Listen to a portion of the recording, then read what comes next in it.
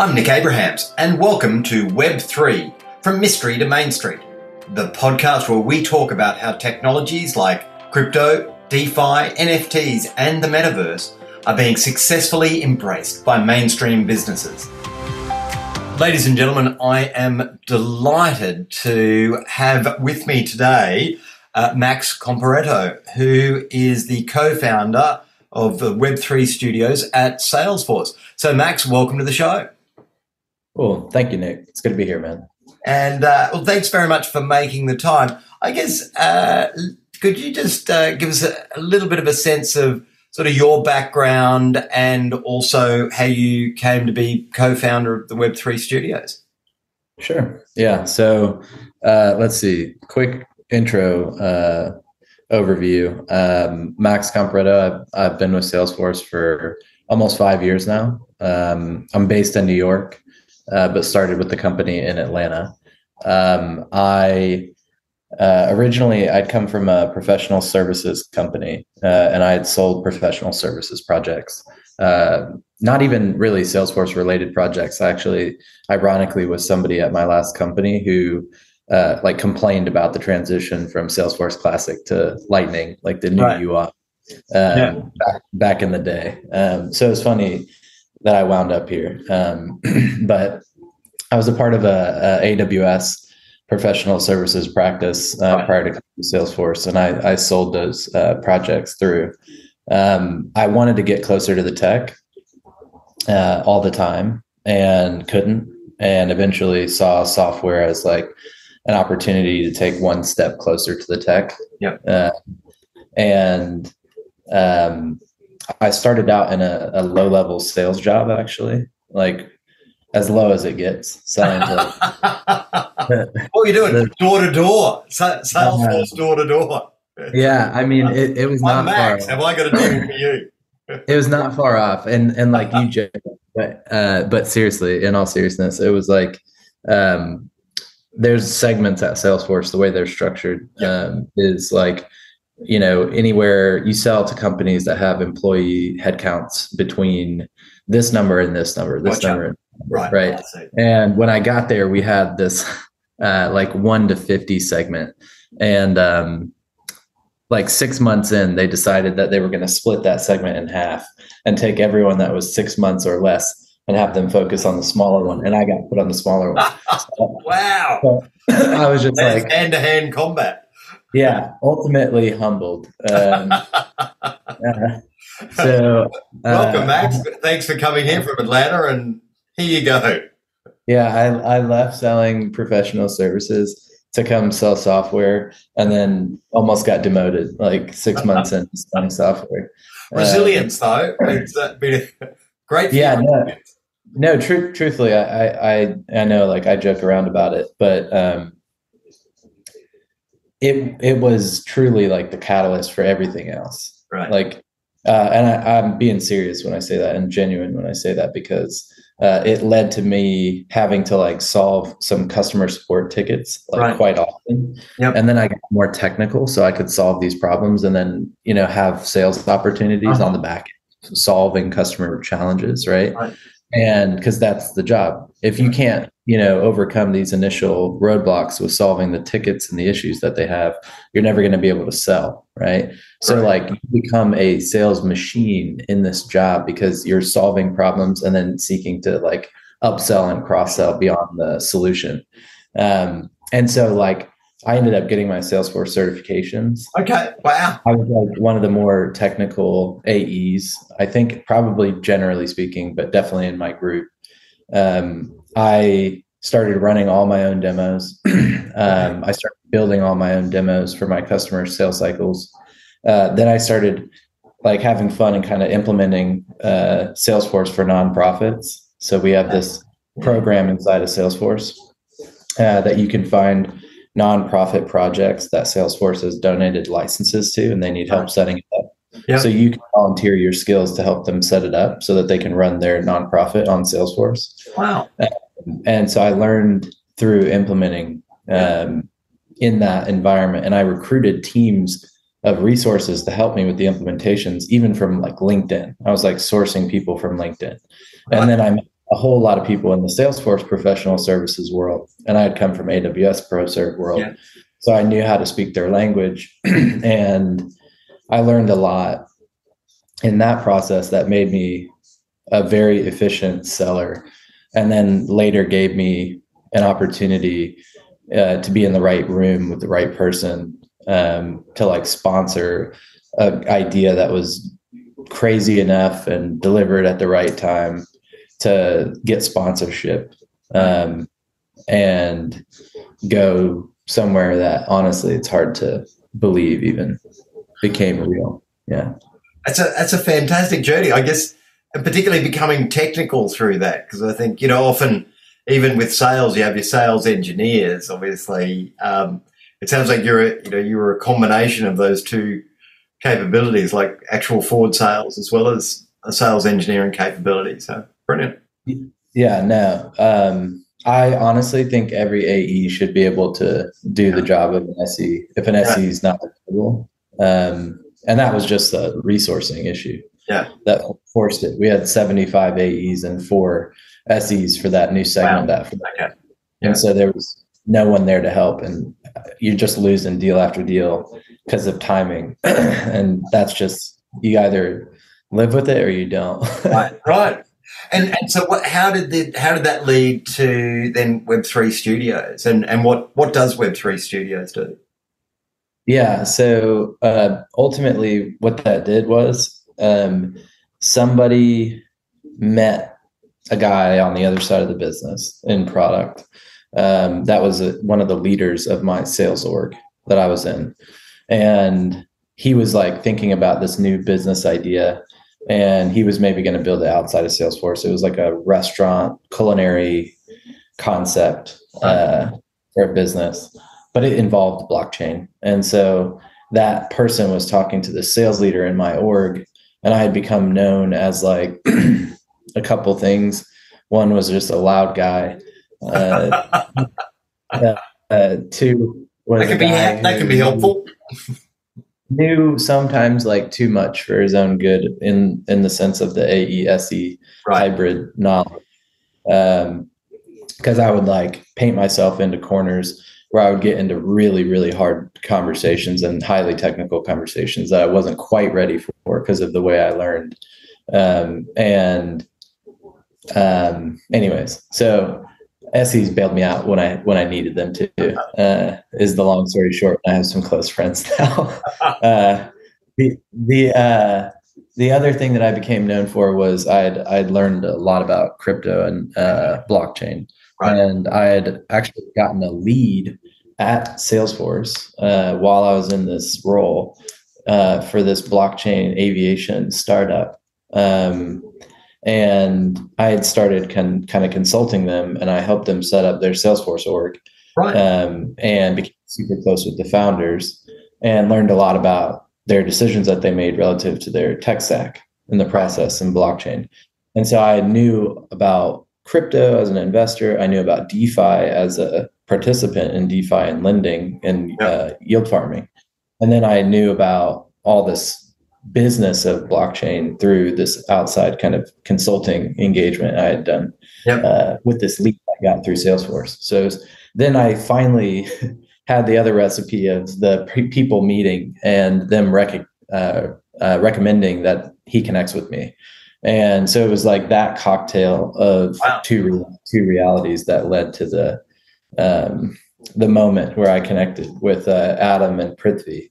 So Adam is the SVP, Adam Kaplan of emerging tech, and Prithvi Padmanabhan is our principal architect, and is now like both of them are emerging technologists who are leading Salesforce's development of a LLM gateway to connect to all of these LLMs and make them safe. And make it safe for our customers to interact with these LLMs through a gateway.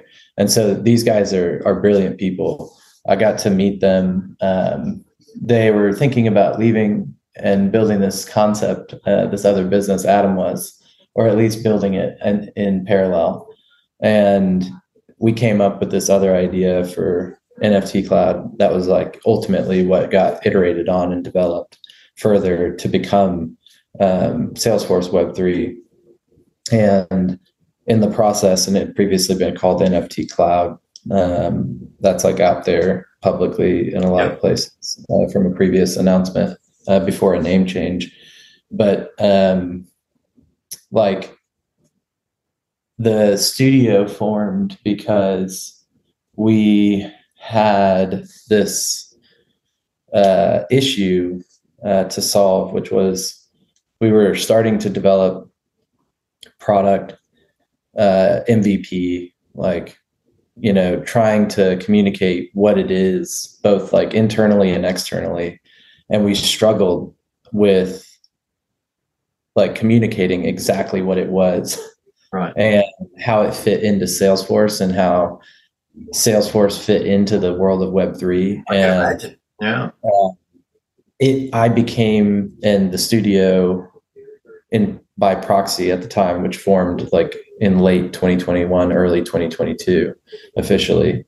It became a translation layer for everything product was doing to the company and to our customers, and kind of a translation layer back just because of the domain expertise that I had of we're hearing this in the market. I'm hearing this through my customer conversations, partner conversations. Yep. This is how it's translate back to what we're developing and the Salesforce platform more generally speaking.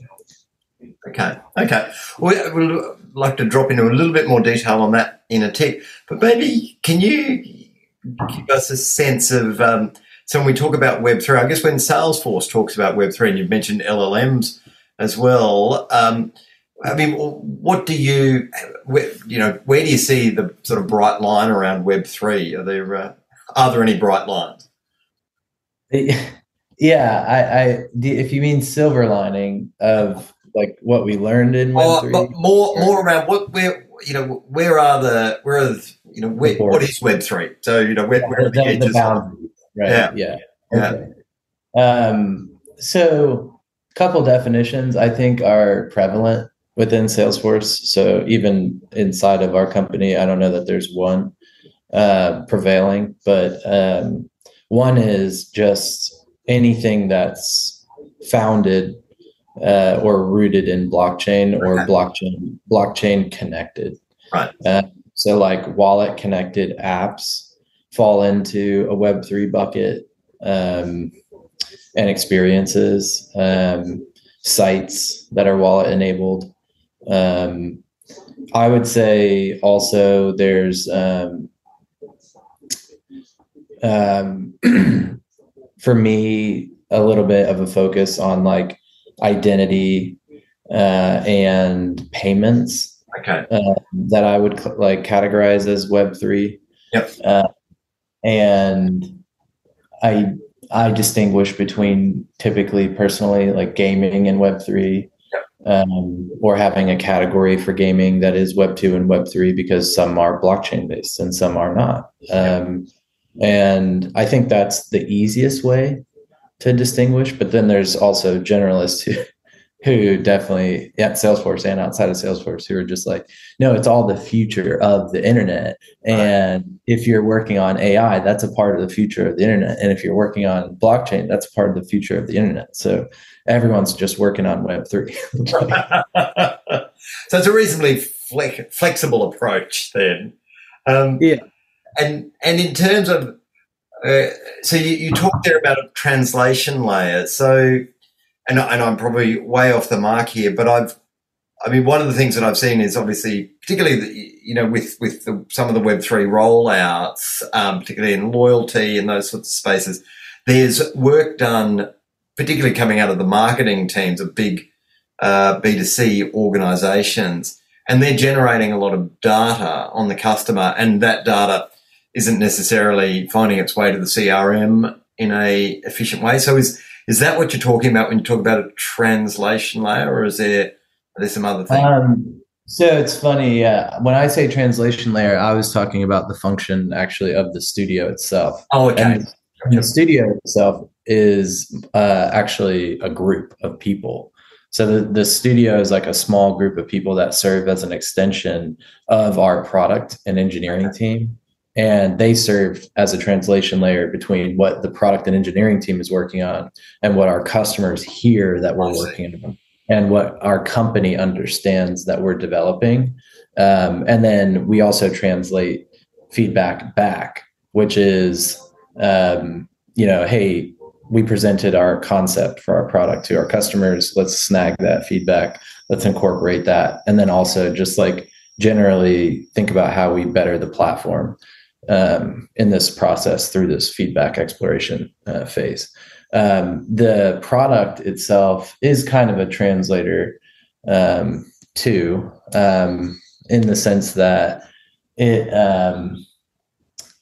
it makes what you're doing in Web 2 more like easily translated or kind of augmenting what you're doing in Web 2 with Web 3 activity. Okay. Easily interacting with like a familiar Web 2 interface, which is Salesforce. And that can enable your Web 3 activity. The brands that are deploying loyalty schemes, they just think it's easy to potentially have all of this like program and project management conducted in Salesforce because it's where you store all of your contact information. You can run a CDP that references Salesforce very easily, build your segments that include references to Web3 data. So now I can say Salesforce, and with since we were talking about AI, you could potentially just interact with a text interface that interacts with Salesforce in a more dexterous way, but allows you to essentially say, Salesforce, build a segment that consists of consumers who own this physical product and this digital product. Right. Okay. And add them to this ongoing campaign, which is sees touch in these 6 channels. Right. Boom. Like, there you go. They're deployed directly to that segment. Okay. Because I was just on the Salesforce website. It says, build customer loyalty in Web3 on a trusted platform. So you are solving that problem, which is if you're a significant sized organization with Web3 properties, then Salesforce, you can basically ingest the data and have it actually surfaced within Salesforce along with all the Web2 data as well. Correct. Yeah, exactly. So all of our sites are enabled with a button now that says Connect Wallet, and it's the customer's choice or the brand's choice whether or not to put that button on your site, right? But it's available. So the connection between a wallet and a website is what it starts the process or triggers the process of building a profile around that consumer's wallet. Okay. And now you associate records in Salesforce because it's kind of a relational database in some sense. And you relate the wallet record to a contact record, right, and you start developing that contact's profile, right? Yeah. And so other folks I've spoken to on the podcast have talked about the wallet, and right at the moment, wallets aren't particularly visible, and so I know there was sort of the Meta had suggested they were going to connect people's wallets to Facebook and Instagram and so forth, so they'd be easier to surface what's in there. I don't think that's going ahead necessarily, or at least not at the pace people were expecting. But what do you see as the future of the wallet? Will that become sort of more public facing and sort of as curated as your Instagram feed and so forth? It's really tough to say. I think at some point, we have to have consolidation in the wallet space. There's too many wallets. Yeah. There has to be like an aggregator that wins. that enables this. Like Wallet Connect is a hack to having an aggregator because it enables brands to say, here's one little bit of code that we put on our site that allows a consumer to connect these 50 wallets or whatever to our site, right? So it's kind of like a dev hack. Okay. But at some point, there's got to be a wallet that wins, and that wallet has to be secure enough and dynamic enough to likely hold like more than just value in a currency sense or even a utility sense. But it has to be able to like interact with ZK proofs to verify certain data without exchanging or transferring that data or sending a copy of it anywhere. And have like identity and data wallet capabilities baked into the same wallet where transfers of value are kind of initiated or conducted. Yep. And maybe just in terms of with the organizations so that you're working with and so forth, so they're more mainstream organizations, I imagine, it's an enterprise software solution, largely Salesforce. And just when we talk about the Web3 platforms, are there any sort of specific opportunities that you see that, bigger mainstream organizations are working on and having some success with in Web3? Because obviously Web3 has had a little bit of a, taken a bit of a back seat, particularly to AI and the LLMs recently and so forth. But, where are people getting value out of Web3, do you think? I think like, hype cycle, you got value in the form of revenue and earned media previously, as you etched up. Then you hit a threshold where it was just ridiculous and everyone knew it was ridiculous. And we came down, we're down. And now people are looking at other KPIs and measures of success like engagement and trying to assess the impact on true, genuine loyalty data and KPIs when Web3 elements are introduced to a customer journey. And I think the real research is being done now on some of this in kind of scaled brand environments like Adidas and Starbucks and Nike with .swoosh. But like now I think we'll better understand the impact of all of this. And if there's more for brand and consumer engagement, that's genuine connection, not just financially motivated connection.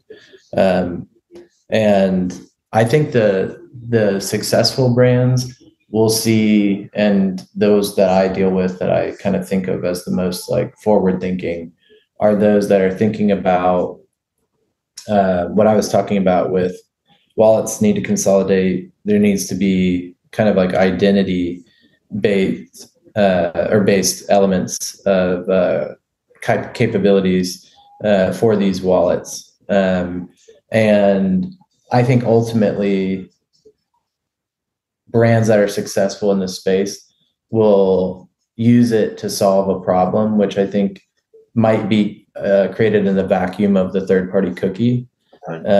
So that is gone. Maybe now this becomes one of these kind of staple means of engaging with a consumer directly, because blockchain value is disintermediation, or one of the values or opportunities that it presents for certain brands that have had to go through platforms and now they don't. And so I think that's the long play. It's a data acquisition, customer acquisition, problem solving tool.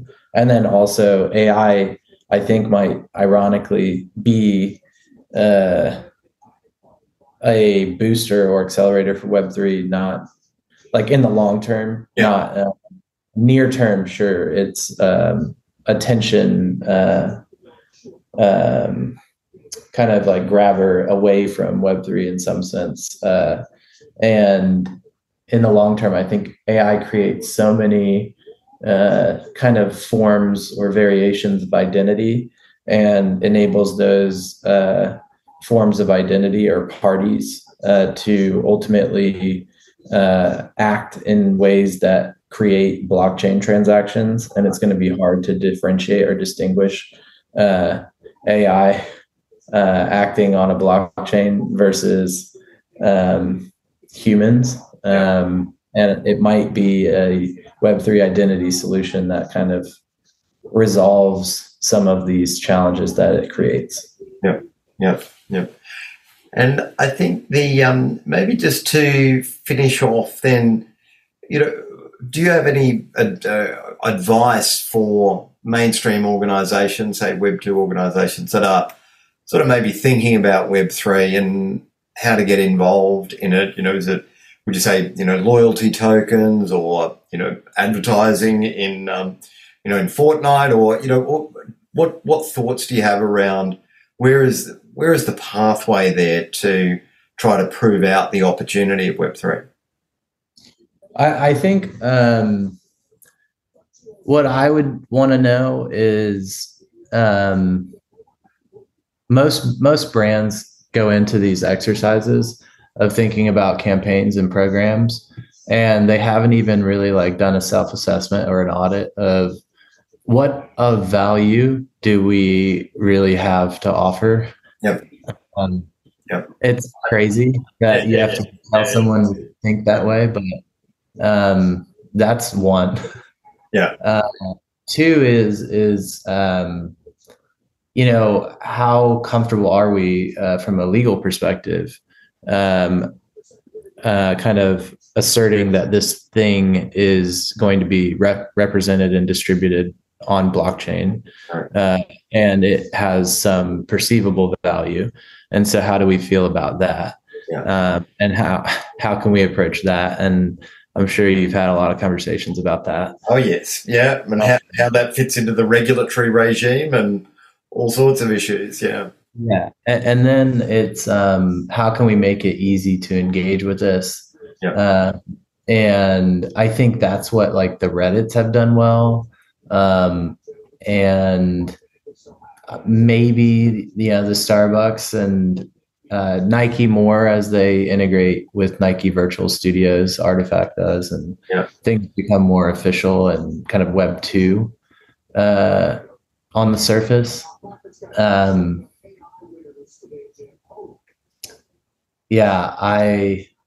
would say don't rebuild your entire tech stack or think that you have to do that.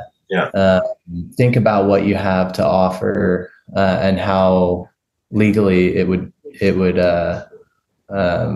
fall when you wanted to distribute the value that way, and have good mentors and advisors around you. Because it's not over once you distribute them. Also, there's a lot of work to be had after the fact, and that's where we feel like at Salesforce we can offer unique value, ongoing engagement. So.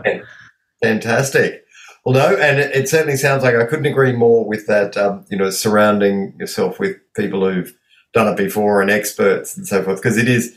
It's not something that you can read into overnight. There's a lot of complexity to this world. So I think that's excellent advice. So it looks like it's a lovely day there in New York by the looks of things. So yes. Yeah, I'm excited. I might do some work from the patio. That does look nice. A patio in New York. Now you're just showing off. Well, Max, thank you very much for making the time. It's very exciting to hear what Salesforce is up to. We wish you the best of luck, and also people, please do reach out to Salesforce if you're endeavouring in the Web3 space. So thanks for that, Max. Really appreciate it. Thank you, Nick. Talk soon. Bye. Thanks for listening to Web3 from Mystery to Mainstream. Nothing in this podcast is legal or financial advice. Have a great day, and remember, every organisation needs a Web3 strategy.